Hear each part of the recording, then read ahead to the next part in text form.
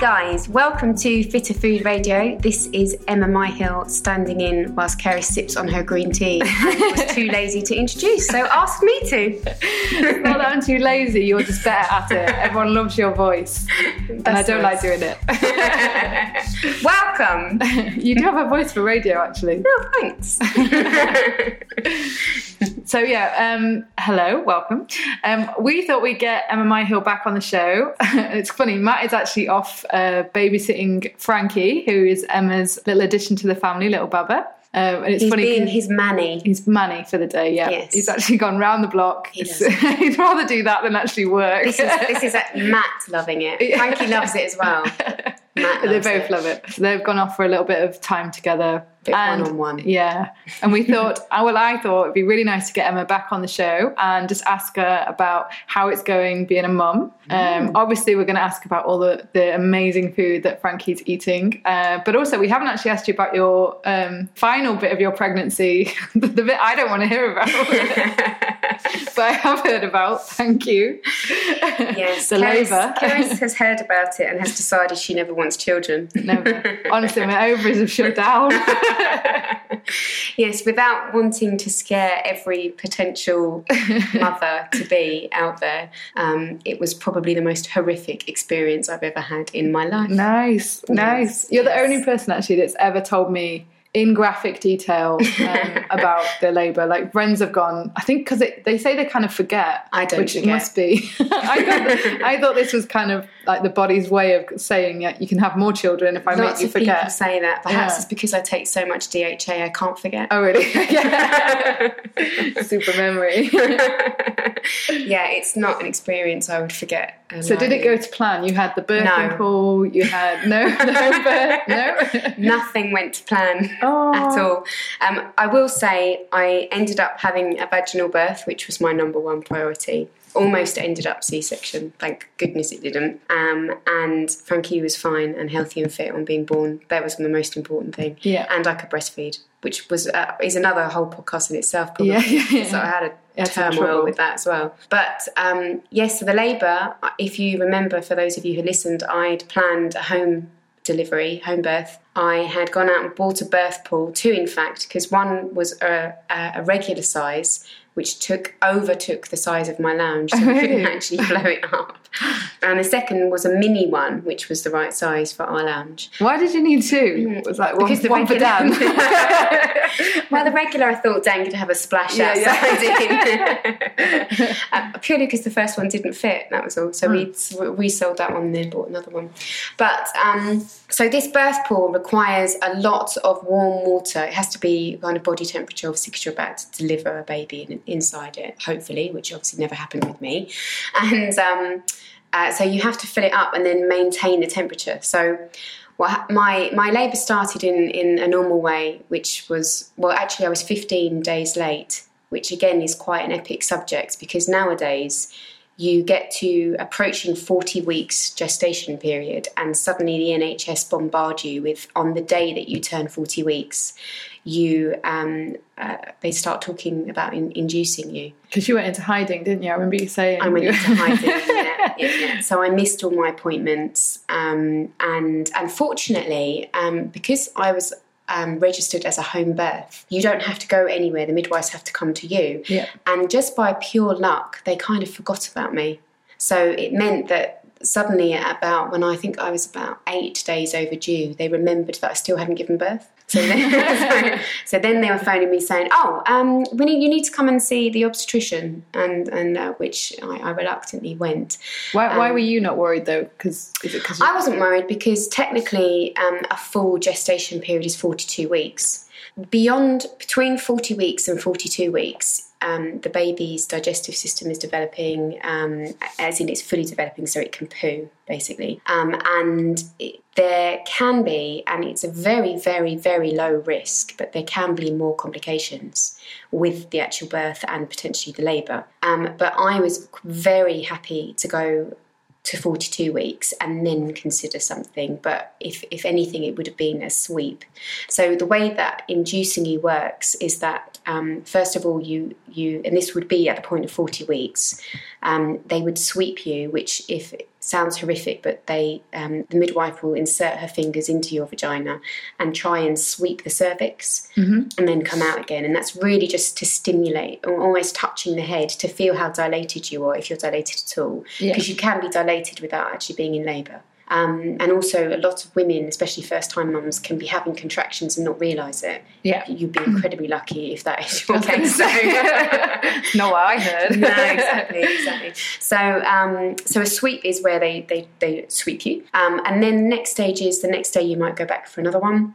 And then the next stage after that is that they'd probably bring you into hospital and they would give you syntocin, which is a hormone, to really kickstart the labour. Now, the problem with that is the real statistics actually show that once you start a false labour, because it is a false labour, it's not a labour that's happened naturally, as in, i.e. your baby is saying, I'm ready to come out now.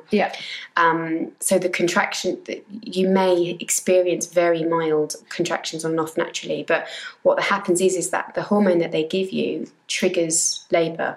So rather than a natural labour process where you have a contraction and then you have a break, and then you have a contraction and then you have a break at the beginning, what can happen, and obviously this is very different in every single individual, but what can happen is you have a contraction and it doesn't stop and it can't slow down. So you end up being constantly in pain. You don't manage to get your breath. That can then lead to pain prevention. So you might have end up with an epidural, which then numbs you. So then you can't feel when to push. The epidural can then obviously lead to the panic of you being technically in labour for however long since being induced, and the panic of the baby being inside you for too long, potentially it's stuck, and then they just give you a C-section. So there's a higher percentage of C-section deliveries from an induced labour. So I wanted personally to try and avoid that.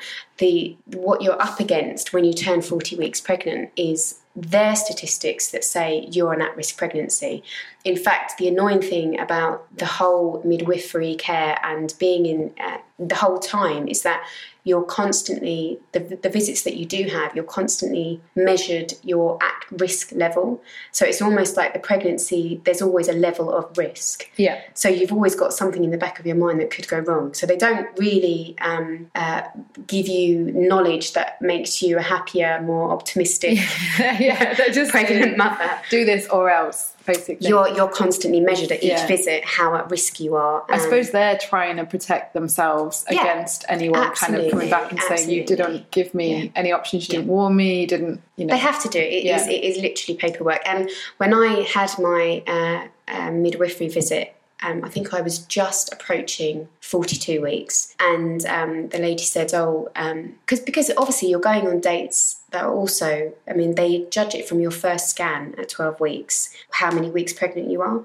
So that's not set in stone. That's what I was going to say. Do you not think it can be and if you were trying, people tend to be having, intercourse for weeks, so it's really hard to pinpoint. Exactly. And for me, I felt that actually I could spare a couple of weeks at the end anyway, because I thought I wasn't that far gone. I remember you saying. I think Frankie's original delivery date was actually the 8th of January, and I gave birth to him on the 23rd of January. Oh wow. So quite a big difference. It's a massive difference. And I wasn't worried because I could feel him moving. But when I went to that midwife visit, approaching 42 weeks, because I was with the home birth midwives, they're actually a little more pro you doing it at home, and they're a little bit more into eating your placenta after the baby's born, and they're a bit more into water births and burning essential oils, and they're all about making it a good experience for the woman, but at the same time they have to tick their boxes. So she was saying to me, okay, I understand and I trust your own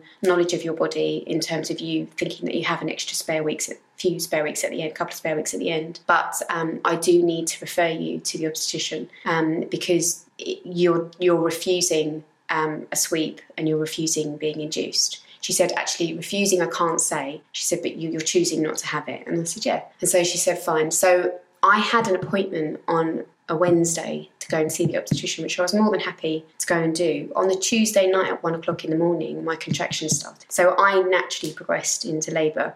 So at 1 o'clock in the morning, well, it was Tuesday night, 1 o'clock in the morning, so Wednesday, 1 o'clock in the morning. My contractions started and I was in bed. And you kind of sit there and you think, is that, what's that? Because it's not a pain. It's not a pain. It's just a sensation. And you think, but it's very different to what you've experienced before. So you know it's something new. So you know it's something new. And I waited for about 20 minutes until another one came. And then I kind of kicked Dan and said, Dan, it's happening.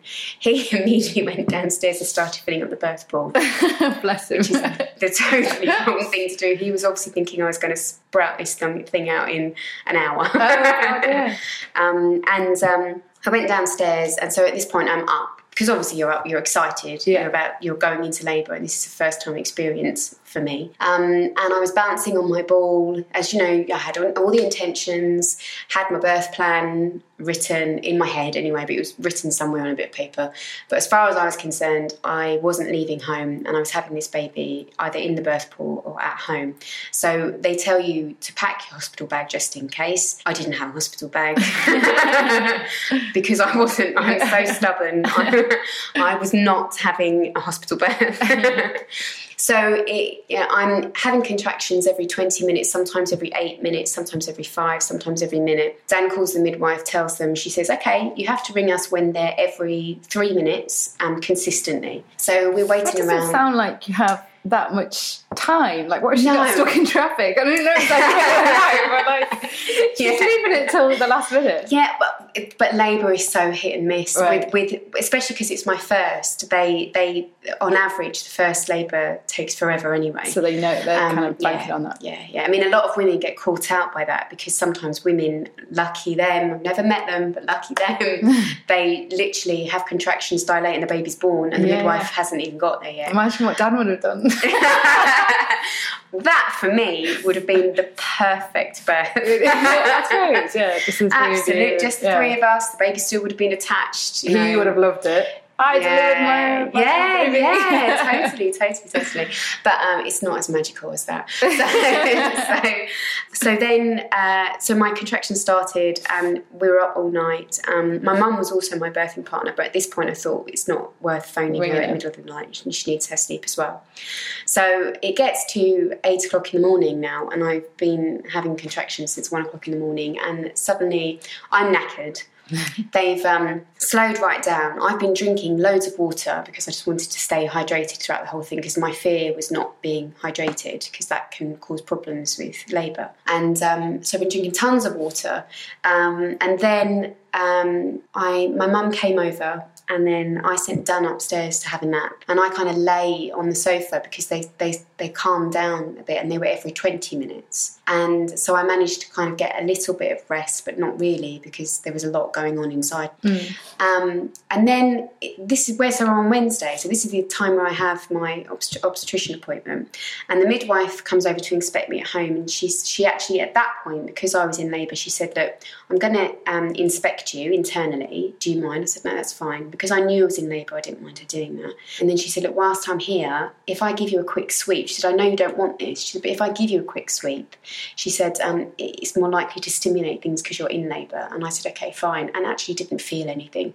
And that's, a lot of women say that when they have a sweep, it really hurts and it's painful, and I think that's because they're not ready yet. Right. Whereas I was in labour. Yeah. So it was okay. It was more beneficial. Yeah. So she gave me the sweep, I didn't feel anything, and my contractions are now every 1 to 2 hours, so they've completely slowed down. Bearing in mind I haven't slept yet, but she said to me, go to your obstetrician appointment, I have to tell you to, because ticking a box.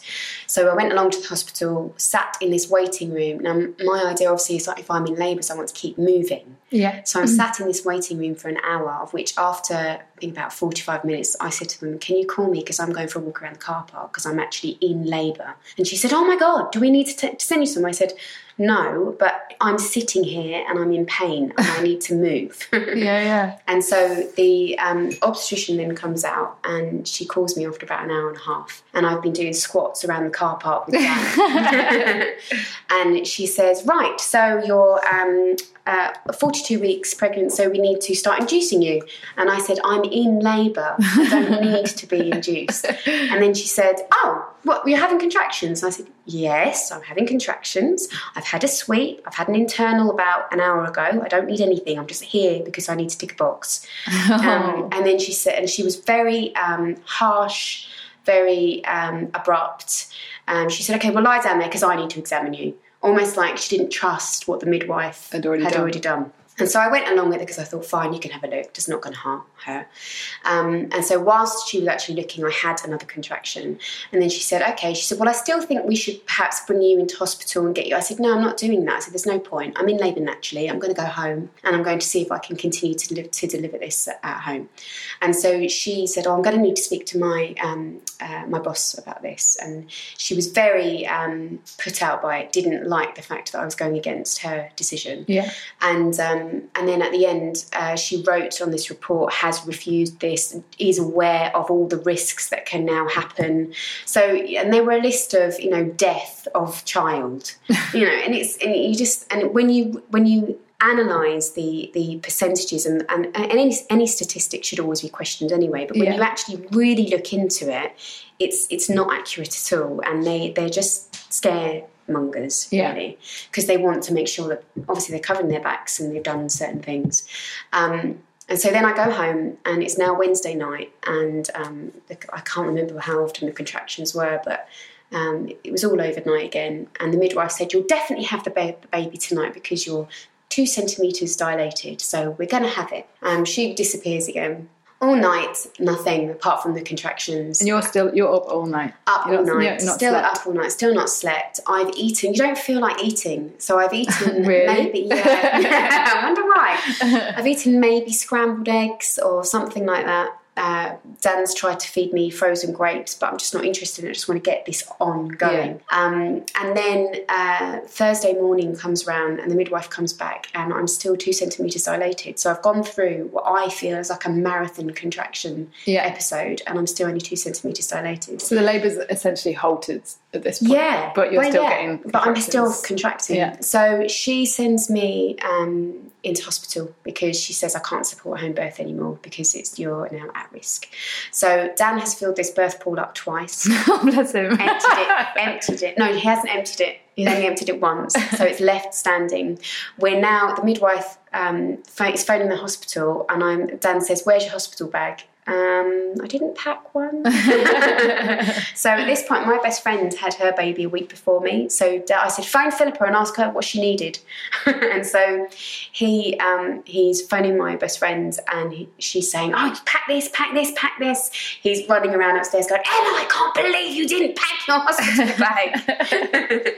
And I'm just sitting downstairs completely shattered, as in shattered physically and emotionally, because now I'm exhausted from the experience already, and to me it wasn't painful, it's just sheer exhaustion. I haven't slept for 2 nights. I haven't really eaten. I've drank a lot, but I'm just in despair because I'm just so shattered. It's like running a marathon giving birth. Or a labour process.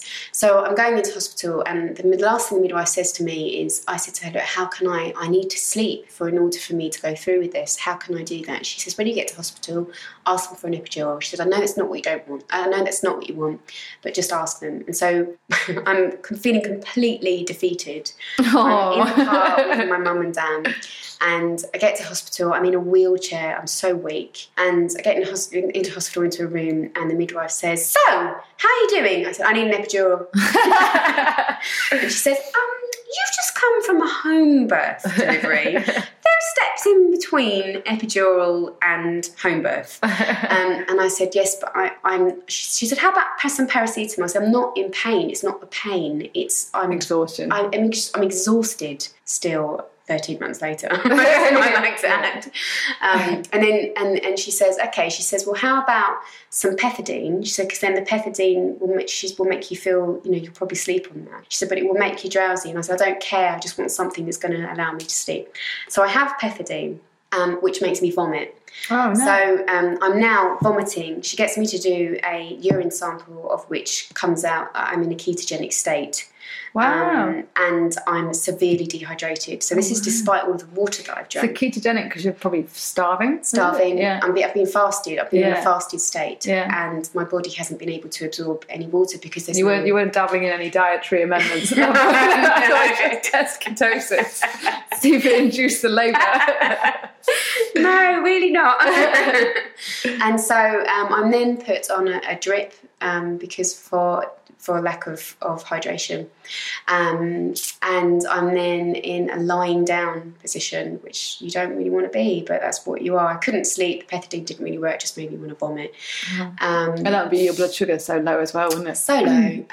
Everything went tits up, actually. And then the contractions are still happening, and I think to myself, I have got to make something happen here. And so I start kneeling, leaning over the bed rather than sitting. Lying down. It's just you give up, and then suddenly you get another wind to kind of go with it. So well, surely the drip as well, when you've got some nutrients, some energy. Exactly. And also my mum had those awful, horrific Caracol, something like that. Oh, they're like orange Capri Sun. Capri Sun, that's it. Yeah. Orange squash in a like foil sachet. Yeah. I used to love that. So she says, look, have some of this because it's a bit of sugar. Yeah. And I said, yeah, okay. And I thought, I don't really want that. And then I thought, actually, no, give it to me. And I wish I'd had 10 of those, Keris. Really? I remember you saying you wish you'd taken like Lucozade or a can of Coke or something. M&Ms. Yeah. That's what I need. Sounds amazing. You're selling it now. Exactly. So I'm kneeling, and we're now Thursday afternoon, and I'm still only 2 centimetres dilated. I go further into labour. My contractions are every minute. Finally, on Thursday night, this is after hours of kneeling and breathing in gas and air, no more drugs, I get to a point and I say, I need an epidural again. And I'm on the verge of signing something, and fortunately Dan says to me, Emma, are you sure you want an epidural? Are you sure? Because you always said to me to question you if you wanted it. Oh, really? Yeah, In and advance? I'm so pleased he did, because I then looked at the midwives and I said, do you think I can do this? And they were lovely midwives, and they said, we think you're so strong and you're really doing well. Aww. And so that in itself is all I needed to hear. And they lifted And you. at that point I said, nah, don't want it. And so I went into that next kind of win of trying to get little Frankie out. And I was then fully dilated on the Thursday night, for early Friday morning, and I then just can't get him out. And the problem is that they've rehydrated me and I haven't been urinating. So now my bladder is so full that the head of the baby and the bladder is competing. Oh, so wow. Frankie's head then gets stuck and I can't push him out. So I'm having the bearing down, contraction is in to push to get him out. Yeah. And I can't get him out. So how did you realise that? Or did a nurse spot that? It was actually, funnily enough, it was Dan. Dan said, do you think she needs a catheter? And the problem is that they How don't. on earth did he know that? Because he'd listened to an earlier experience with another friend. Oh, really? And they'd said that they'd had a catheter, and he'd noticed that they kept taking me off the monitoring machine and then trying to make me sit on the toilet to urinate, of which I just couldn't urinate. Got you. And so, but they don't listen to the husband or the man. They just ignore them. Yeah. And I wish they had, or wish he'd been a bit more, she needs a catheter. Yeah. And then, we're on probably about 7 o'clock in the morning it must have been about 8 o'clock in the morning on Friday morning. And I'm completely overwhelmed by about 8 consultants in the room, all female, all complete witches. Oh, no. And they are probing me, getting me to lie on my back. It's the most uncomfortable position ever on your back when you're at that stage of pregnancy.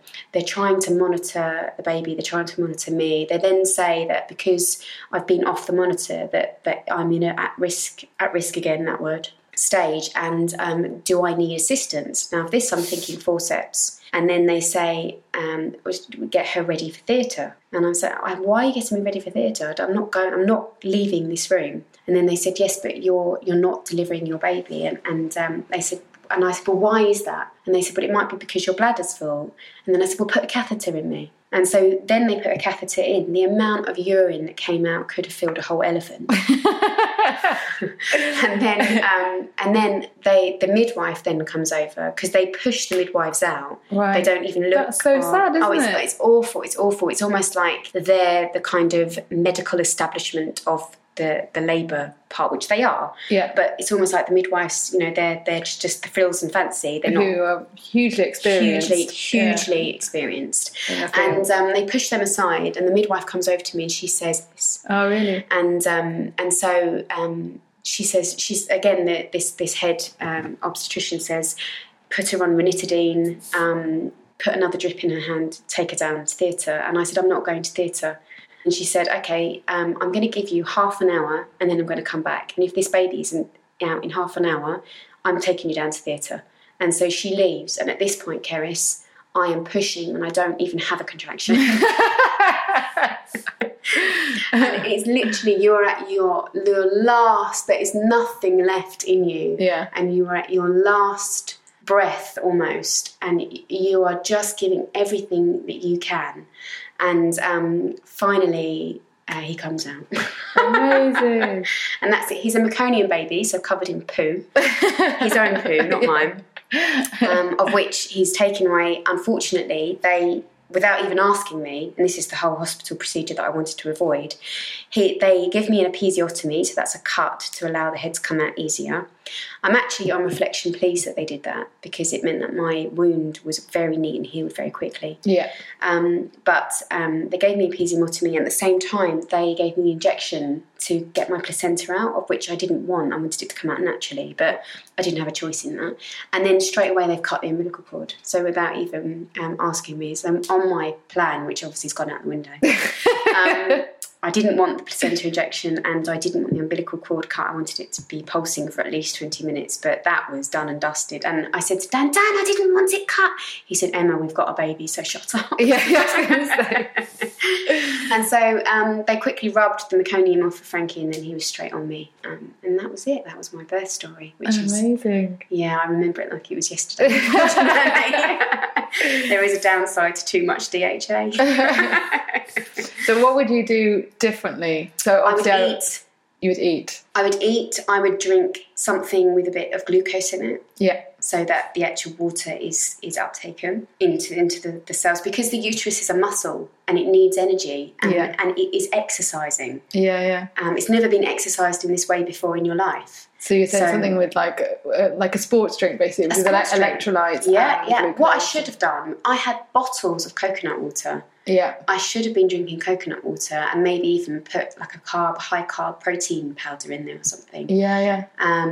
I should have been eating the frozen grapes that Dan was giving me, but you just get caught up in the moment. And I imagine. I wasn't interested in eating. I wanted to focus on my labour. Yeah. So it was all on reflection. I would change that. I wouldn't bother with a birth pool. Would you not? No. It does sound faffy to me when you were talking about it. I was thinking, because it's so unpredictable, labour, I do kind of think, like, as lovely as it sounds, and I watch What's It, One Born Every Minute a few times, and I've seen it in the hospital. Yeah. But other than that, I thought at home it must be just difficult to make sure it's the right temperature and it's the right time. And I just think if you're distracted with other things, like, would it just become an added kind of pressure? Yeah, yeah, definitely. And poor old Dan. So I give birth in hospital and I have to stay in there 3 days. Or was it 2 days? No, I think it was 3 days because it was 2 nights. And poor old Dan has to then go home and siphon the water out of the letterbox. That's hilarious. So he's like, this is the last thing I need to do, and she didn't even put her little toe in it. Besides, the gas bill is phenomenal because the amount of water it takes to fill it up. But yeah, so I wouldn't have a water birth. And actually, I've been reading a few, and it's nothing scientific, but it's opinions about potentially decreasing the amount of microbiome that's on the baby if you have a water birth. Oh, really? Interesting. Yeah. The bacteria, sorry, not microbiome. So the whole labour is a mess, and it's a mess. The blood, the poo, and I'm talking about maternal, so my poo and Frankie's poo, because he was a late baby. They poo. The blood, the poo, him going through my vaginal canal is all contributing towards his microbiome. Yeah. And I now think that if you have a water birth, It's all washed off. a little bit washed off. Yeah. And I'd heard that opinion before I'd thought about having a water birth. Where does it come from, water birth? Is it a natural... I'm not sure about the roots of it, actually. I suppose people... It the makers of the birthing pools. Yeah. I suppose it stems from... It's supposed to be equivalent to pethidine, which is what I ended up having as a pain relief. I had pethidine because I wanted to sleep. I wasn't actually in pain. The pain, oh my goodness, was not the contractions. The pain was the end. At the point where you think your vagina is on fire. Oh, stop it. It is a pain I will never, ever forget. And I'm going to be very graphic and say it feels like your clitoris is alight. Not in a nice way. But you'll do it again. You've said this. So it's not put you off. You'll go through it all again. No, because it's momentary, and what you get at the end is amazing. Is amazing. Yeah. And breastfeeding. So that's because obviously if you couldn't breastfeed, so that would have been if you want to breastfeed, it's not that fantasy of, the baby comes out and you attach it to the boob and it suckles away and it's blissful and joyful. No. Frankie came out tongue-tied, although it wasn't detected. I had to hire a lactation consultant to detect it. It wasn't an anterior tongue tie, it was a posterior one. So they missed it in the examination. In the hospital. So I actually said to them straight away afterwards, well, can you just check him for tongue tie? And she said, no, he's fine. I didn't latch him on straight away because I was too obvious. In my books, they've just come out well fed. They don't need to be fed straight away. They've come out with a bit of a lunchbox. Yeah. And it was actually, I'd been with him an hour and the midwife said to me, okay, so we're going to go and get him some formula. And I said, what are you talking about? And she said, we're going to get him some formula because he hasn't latched on. And I said, but I haven't been trying to latch him on. Yeah. And then she said, okay, well, what we'll do is you can go back to the ward and the breastfeeding consultant will come and see you. But I said, I'm not giving him formula. And then she said, well, because he's a meconium baby, i.e. covered in poo, he's technically an amber baby. So what we'll do is I'll get some other mother's breast milk ready for you so you can feed him breast milk. And I said, okay, fine. If I have to feed him anything, I'll do that. And so she So why are they not trying to encourage you to do the breastfeeding at this point? I think it's another tick the box. The baby needs to be fed. Right. So they're thinking that we need to get the breastfeeding going because that's the most important source of fuel for that baby to survive in the initial stages. And surely the baby needs your colostrum and your... Exactly. Although it is better than formula, obviously. Yeah. So then, fortunately for me, now I'm putting this down to my diet and the fact that I supplemented with collagen, but my colostrum came in. It was so easy to squeeze out. Were you like bottling it up? And literally, one of the breastfeeding... Sell it online. I should have. One of the breastfeeding consultants, because what I was doing was I couldn't get Frankie to latch on and we couldn't figure out why. One of the midwife said it was because I had pethidine, but I had pethidine on Thursday morning and he was delivered on Friday morning. So it's unlikely that there was a connection there because he wouldn't have been drowsy from the pethidine. Right, I see. That's scary though, isn't it? It is, yeah. And it now makes me think, gosh, why did I have pethidine? No, at that point, it was because I wanted to frigging sleep. Yeah. Which I didn't get anyway, so it was pointless. Yeah. But then, so she said that, and then, so what I was having to do was squeeze my nipples to pipette the colostrum up into the pipette, and then feed it into Frankie's mouth. Oh, amazing! And that wasn't a problem. I could do that. I just couldn't get him to latch for love nor money. And then, so we were doing that for 2 nights, and then. On the last night, a new breastfeeding consultant said, why don't you try a nipple shield?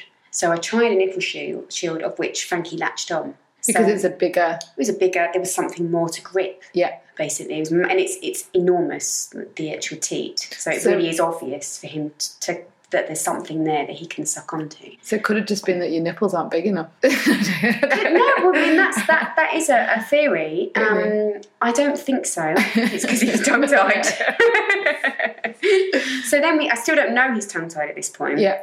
So then we go home. These are from the hospital, the lactation consultants. Then. Yeah, they're very good, and they won't let you leave hospital until you've breastfed. Until you're firmly established with breastfeeding. They are very pro breastfeeding, which is brilliant. Although lots of people, what they do is it's hard. It is incredibly hard breastfeeding. It's not easy, and you have to be very determined and committed to do it. I've heard several people say that now. The first 2 weeks are horrific. They are horrific, and you don't understand. You've never done it before, and each baby's different anyway, and you don't know what their problems are. Are they feeding enough? And I demand-fed breastfed, so it just meant I didn't follow anything. I just put a boob in his mouth, and if he fed, he fed. And at one point I was sat for 3 hours solidly feeding. So it is, it's really, there's no rules or anything to follow. You just feed them. Yeah. And it is really hard. It hurts initially, but if you go through and get through those first 2 weeks, and this is something really important to remember for new mums, if you get through those first 2 weeks, you've done it. If you give up before those first 2 weeks, it's likely that's it, it's game over. But there's so many women, and literally all of my group of friends that had babies at the same time as me, and there were a lot of us, coincidentally, they all gave up.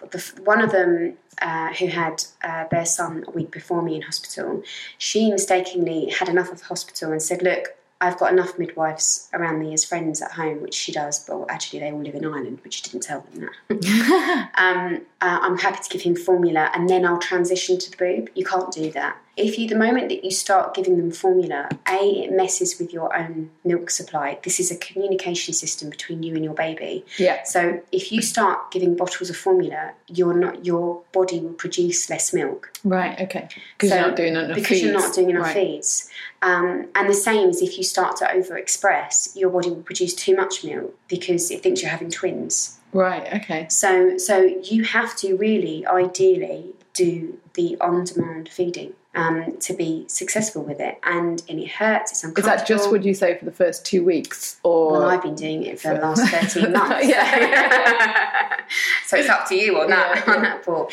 It's a really difficult subject, breastfeeding, because, as I said, most of my friends didn't, apart from 2, and they're naturopaths, so obviously they persisted because they knew the benefits of it. So they got through it, and actually the first friend, she was fine with it. She didn't have a problem, except tongue-tie the first 4 days, of which he had formula for 2 days, but then he solidly went on to breast milk. And my other friend, her son was tongue-tied, anterior, so at the front, and she really struggled, and women just give up, and rightly so, because it is really tough, tough, and it's understandable. So if I'm talking to women who have decided to bottle feed, formula feed over breastfeed, then I understand. It's no criticism at all. No. It's just a shame, because if there were more guidance or support, then perhaps, I then had 2 lactation consultants come out and help me with the position of the baby, why Frankie wasn't latching on. I then had a tongue-tie snip done, so we snipped his tongue, which was absolute turmoil, because he obviously, for the first 6 days, had learnt how to suckle, and then the tongue-tie snip meant he had to relearn how to feed again. And it was horrific, because he was crying, I was beside myself. And I still couldn't get him to latch on. So we actually used nipple shields right up until he was 6 months old. And then at 6 months old, suddenly he didn't need a nipple shield anymore. And now, 13 months later, we're still doing it every hour and a half at night. Still. Oh my God. I was going to say we should have a little chat about weaning, but I just wanted to kind of say that in the background, obviously I know you're not working at the moment, but you're still you're keeping up to date on all the nutrition stuff, and as much as I can. I would say the more I'm kind of learning about, obviously the big focus is the gut microbiome at the moment, and all of nutrition is looking in that direction, and some things that have been said, like, oh, the more diverse your gut bacteria the better, is it now even being reversed. And they're saying that's not the case. But one thing that seems clear is so much of your microbiome is kind of decided by your mum, and kind of the breastfeeding, and your mum's deciding what is the most kind of beneficial profile. And then obviously things like environment feed into that. So, but all of that can also be, you know, kind of addressed throughout early years. So it's not kind of a foregone conclusion. No. What would you advise a woman who can't breastfeed? Who can't breastfeed. So like what are her best options? Well, first of all, you have to decide what to feed your baby. And there are a number of ideas stemming from make your own formula at home to using a goat's milk organic formula. One thing I will say is that breast milk cannot and will never be replicated, because your breast milk is unique to you and unique to your baby. So I mentioned earlier about breast milk, breastfeeding being a communication between you and your baby will always your boobs will always produce the milk that your baby needs. And as your baby is suckling, it's an unreal process, scientifically unexplainable, and the benefits that your baby gets from that is outrageous. So there is no direct replication. However, you can. There is a book actually that Jocelyn. Do you remember when you interviewed Jocelyn? It's called Super Nutrition for Babies. Yeah. She when she did our little academy, Fit Food Academy 2, she mentioned to me that book again, and she said, I basically follow that to the latter. And it is a very good book, and there are some homemade formula suggestions in there. Okay. But is that like using cow's milk? Yeah.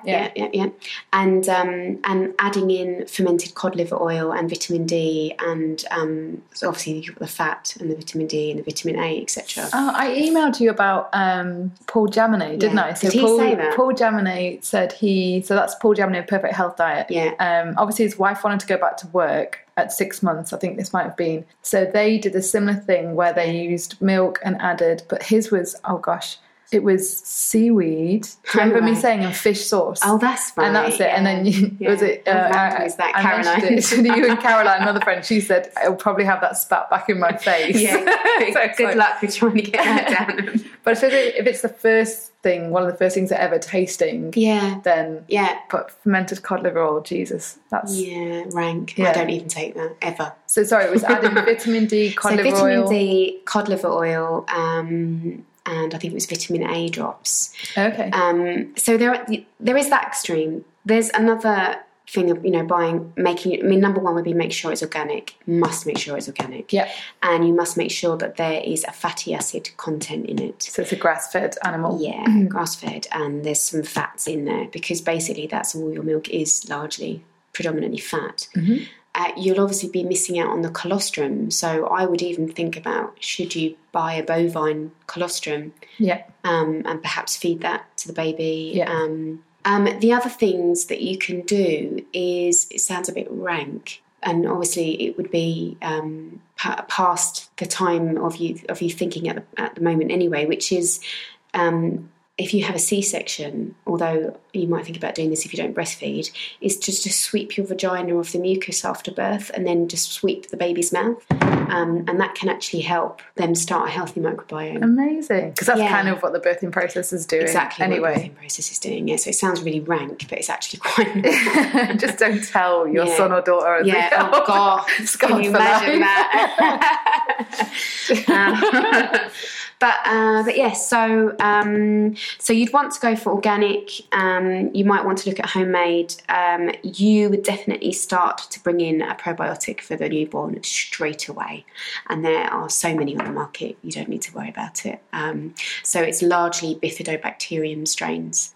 Frankie takes it now. He's taken it probably since he was about 4 months old, and that's just because I value bacteria so much. Well, I was going to ask you, there's a few times when he got ill, school, and yes, what was your kind of okay. So obviously coming from my background, oh god, Calpol. Matt did confess when you were talking about Calpol, didn't he? It's like, I was addicted to that stuff. It's like totally slapped my head. I'm like, why was he addicted to it? Because it has artificial sweeteners in it. Yeah. Of course he's going to be addicted. Honestly, his mum, I mean, she, like, bless her, but she was kind of, she is of that generation. She worked. Yeah. So she breastfed him, I think, for, I don't know, it's had 1 or 2 months, then went back to work. Yeah. And it's very much like, you have a fever, get this down you, get that down you. Like, her medicine cupboard is just unreal. Yeah, whenever I've got anything wrong with me, she's like, oh, you know, it is like going into Boots Pharmacy, basically. Yeah. So it's really interesting because I wasn't breastfed, my mum wasn't breastfed, and so I'm the third generation.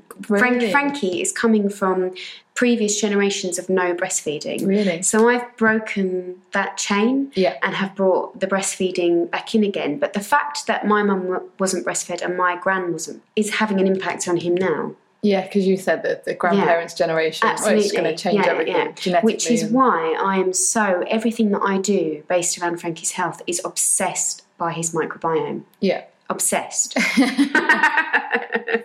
So he was, bless him, I honestly think it was related to him being a meconium baby, but he was, 9 days old, and lots of babies get baby acne, so it's quite normal. He had a breakout of baby acne, but for some reason he had like a bacterial infection around his eye, which basically left his eyes, not his eyes, his eyelids, the surroundings, really inflamed, red, flaky, and almost like slits so he couldn't see. Oh, no. And we rushed him to hospital. We took him to the doctors first of all, and they gave him an antifungal cream, of which made it worse. And obviously their eyes, there's a baby, we don't know what we're doing. Yeah. And we don't want to damage his eyesight. So we rushed him to hospital, and they immediately admitted him, and they wanted to give him IV antibiotics.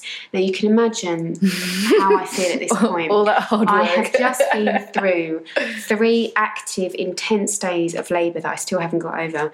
I am struggling still with breastfeeding. We're only at 9 days at this point, and then she tells me that she wants to give him an IV antibiotic, and I despair. And she said, yes, but we're worried about him and we need to give it to him. And I said, okay, how about this? How about you give me an oral antibiotic, we take it, and then if it doesn't go, we'll come back and then we can do the IV. Apart from anything else, I don't want anyone, you can imagine you would have to strap a baby down to get the injection inside their arm anyway. Yeah. I don't want that happening to my baby who's only 9 days old. That's horrific.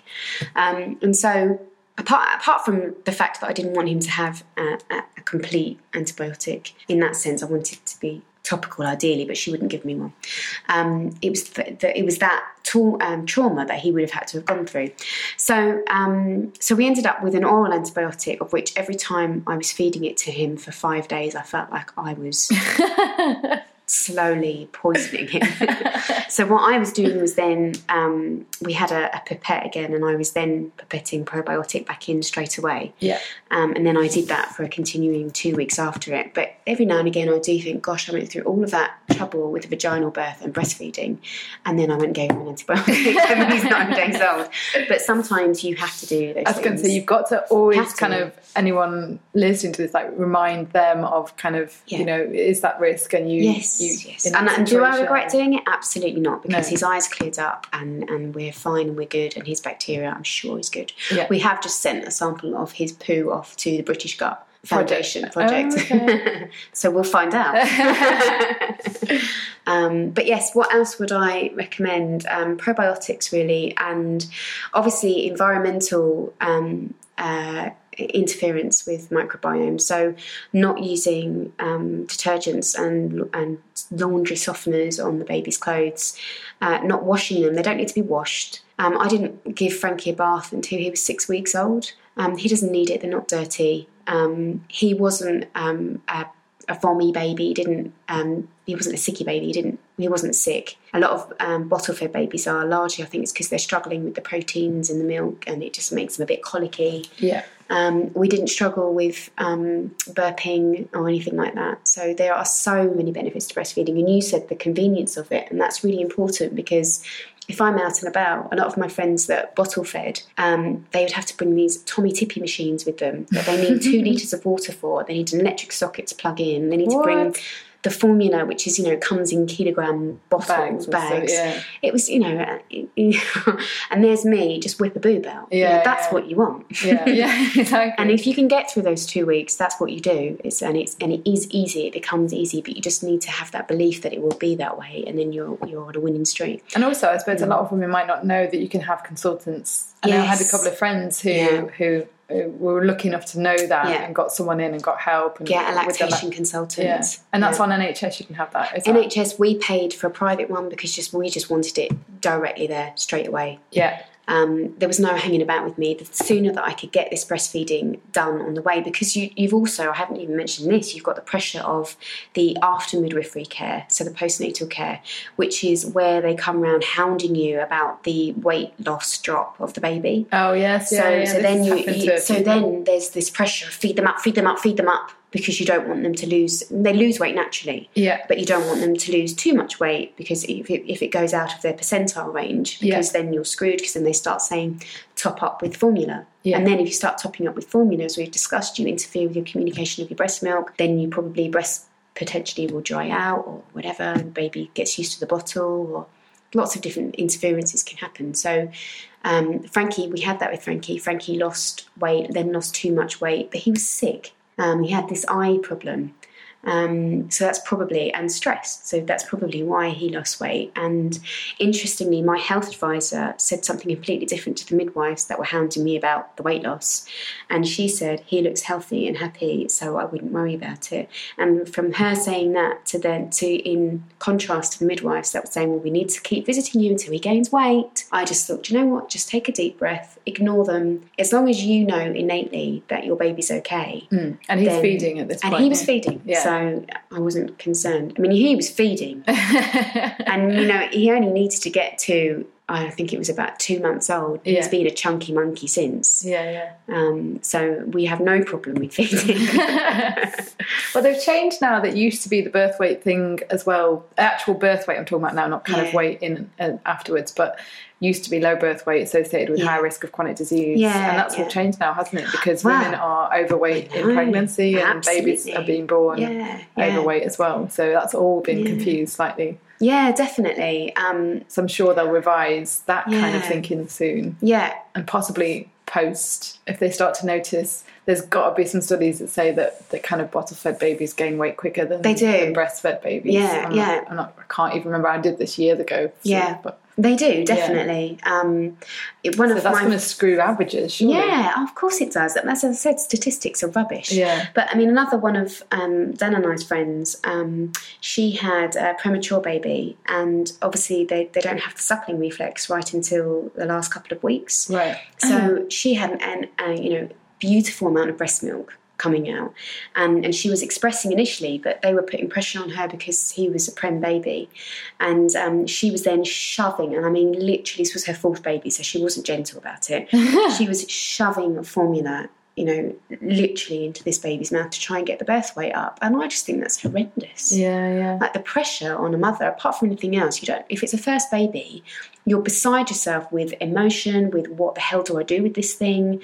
Is this normal? Nothing's normal, because every baby is unique to you and your experience. So you just have to ride it out and trust your instinct. And that's the best bit of advice you can probably get from anyone. I'm sure just people hearing your experience, you have that confidence because you have that kind of background knowledge, but it's not to say that you throughout the whole pregnancy were reading up at different things, weren't you? And obviously you couldn't have control over all of it, but what you could, you kind of did the best. Definitely. Made the best decision. I mean, I would have, had I not been so, as you say, well read on it, I would have ended up with a C-section, because those obstetricians at that point, when they entered that room, they have a verbal contract with you, and they're very tricky. They say to you, do you agree to our help? That is a verbal contract, and then they can proceed with whatever they want, basically. Right, so when they said, do you want help? And I said yes, meaning forceps, they took that to then be able to take me down to theatre for a C-section. Really? Yeah. Wow. Which obviously I wasn't going to do. No. But yes, so if I hadn't been as stubborn, and at that point when they came in and they said, oh, we're going to take you down to theatre, I looked over to my mum and Dan, and they, at this point, bearing in mind they've had no sleep for 3 nights, they were completely done in and screwed over. They've been absolutely traumatised by what I've been through anyway. Yeah. And my mum had to leave the room in floods of tears because of the mistreatment that the consultants were doing. And I looked to Dan and looked for them to support, and they were both deflated. And at that point, it's almost like I thought, well, I'm the only one that's in control, and they wouldn't listen to them anyway. They always listened to the mother. Yeah. And so I just said, look, leave me alone. And that's when they left me alone for half an hour. And I didn't mention before, but I pushed him out in 25 minutes. Oh, wow. So it was literally really almost quick. Half an hour. Amazing. Yeah. I was going to say, last point very quickly, because I know we're nearly at an hour. What did you wean him on? Just name like the first kind of 5 foods. Oh, it was actually bone broth and egg yolk, but we weren't very successful with it. So we scrapped that. And actually, no, he started chewing, and I mean gumming, really, celery and carrot, first of all. He wasn't getting anything from it. He was just chewing, gnawing it. Then he had cucumber, of which he could gnaw cucumber pieces. Oh. Then I thought he's ready for food, so tried him with a spoonful of bone broth, of which he vommed later, and then tried him with an egg yolk, of which he vommed. So I thought, no, I'm not going there again, because that's a sign to me his body's not ready for it. So it was largely avocados, scrambled egg, not often though, because they say that the whites of the egg you shouldn't really introduce at a young age, but they say, who's they? They're not your child. Yeah. And basically anything that was on our plates. Kind of what you guys are eating. Everything, just what he's never had. He's 13 months old and he's never had a packaged baby food in his life. You've been quite careful about sugar, like sweet stuff as well, haven't you? Nothing sweet. The only sweet he has are blueberries and papaya. Nothing sweet. My mum made him his first birthday cake, which was an Iggle Piggle cake. Oh. If you don't know what Iggle Piggle is, then you need to get in touch with In the Night Garden. Right. Which he loves. And it was actually, funnily enough, she made it gluten-free and she didn't make it sugar-free, which I'm actually more concerned about. And she said, he has to have a bit of birthday cake on his birthday. You're so mean. And I said, no, he's not. He wasn't. He'd eaten already and he wasn't going to it. And I let her put a piece to his mouth and he went... Really? And so I was like, good on you, you're my son. I was going to say, when we've met up with you, it's been amazing. He loves green smoothies. Oh, he loves green smoothies. He's always trying to get in your green tea. Yeah. He won't eat dark chocolate, but he feeds me dark chocolate. I couldn't ask for basically a better baby. Yeah, exactly. Well, at the moment, for breakfast, he'll have banana pancakes, which is egg, banana, coconut, cinnamon and blueberries. For lunch he'll have liver pate. He has rye sourdough. I let him have that. He might have a soup. He has meat. He has beans and lentils. He likes those pulses because he comes from a Sicilian. Well, Dan is half Sicilian, so his nonna is always making like peasant food, Sicilian peasant food. Lovely. Which he loves and I love and Dan loves. So he'll happily eat that. He doesn't like cheese. He's not that keen on tomatoes. So they're pretty much the only... He loves bananas. He's kind of telling you now what he likes, what he doesn't like. Yeah. But he's only ever eaten off our plate and you don't need to do anything else. Awesome. Yeah, he doesn't snack, which is quite odd for a baby. Like he'll only have breakfast, lunch and dinner. And you're breastfeeding now still at 13 months? Still at 13 months, yeah. Which is sad in a way because it's not recognised as normal. Yeah. So even though WHO is 12, it is a year, isn't it? Months. Which is World Health Organization guidelines. Yeah. And I do love quoting that to people. Yeah.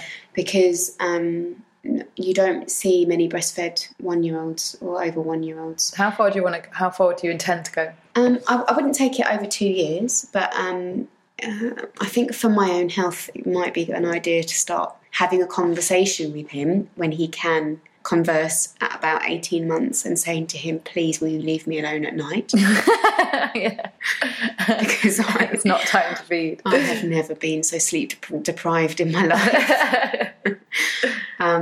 But until then, I have to keep going because I know it's the best thing for him and he's my priority. I'll just whittle away. And then you said you have about 6 months to try and kind of build up your own nutrition status before trying again. To be honest, I'm trying to build up my nutrition status now, but there's not enough cordyceps that I can get in one day.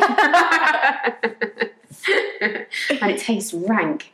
I am trying to replenish at the moment, but ideally I don't want to be breastfeeding still whilst I'm trying for another baby, because it's not really ideal, because he's nicking all of my nutrients. Yeah. So you kind of allow a little window for just topping yourself up, loads of sleep, and then start all over again. Loads of sleep, says the woman without children. She obviously doesn't realise that loads of sleep never happens again. Well, I don't know. Just from speaking to you and other friends, I don't know how I would run a business and do this. So I kind of think I'm waiting for that window of opportunity when the business is kind of running itself, and then I remember, just quickly before we go, speaking to a client who I did laugh at the time, and she might have had her baby by now, but she told me, that's fine, I'm going to run my own business, and as I'm breastfeeding, I'll just be on my laptop. I've heard loads of people say that. Yeah. Or when the baby's asleep, I'll just... Good luck with that. Well, I've only just he's been here for an hour, and I was just trying to make you a tea, and literally cupboards were being opened, and he was like, I could hear him going up the stairs, and I was like, what? Yeah, on reflection, the time that I could have done things actually was when he was newborn, not now. Right. Awesome. Yeah. So, that's an hour. That was so nice to catch up. I'm sure listeners have loved it. And you are going to come back and do some more podcasts with us now. Yeah, of course. And we're going to do one we're going to do a case study together, aren't we? Yeah, that'll be fun. Go over a case study and kind of give some recommendations. So any kind of last words of wisdom you want to leave for new mums or expecting mums? Definitely. Whatever happens and whatever you do, don't ever feel like you've done the wrong thing. If it happens that you can't have a vaginal birth and you end up with a C-section, don't worry about it. If it happens that you can't breastfeed, don't stress about it. The most important thing is that you're there for your baby. And if you're listening to this, then you would know how to support yourself if you'd have to have a C-section and if you'd have to formula feed. So you've already have the knowledge at your fingertips to use. So if you're pregnant or thinking about having a baby, then make sure you know the steps to take.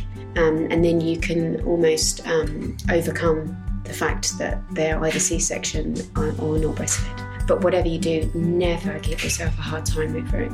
You can't. Just so much of it can be out of your control anyway. So there's no point in stressing. Yeah.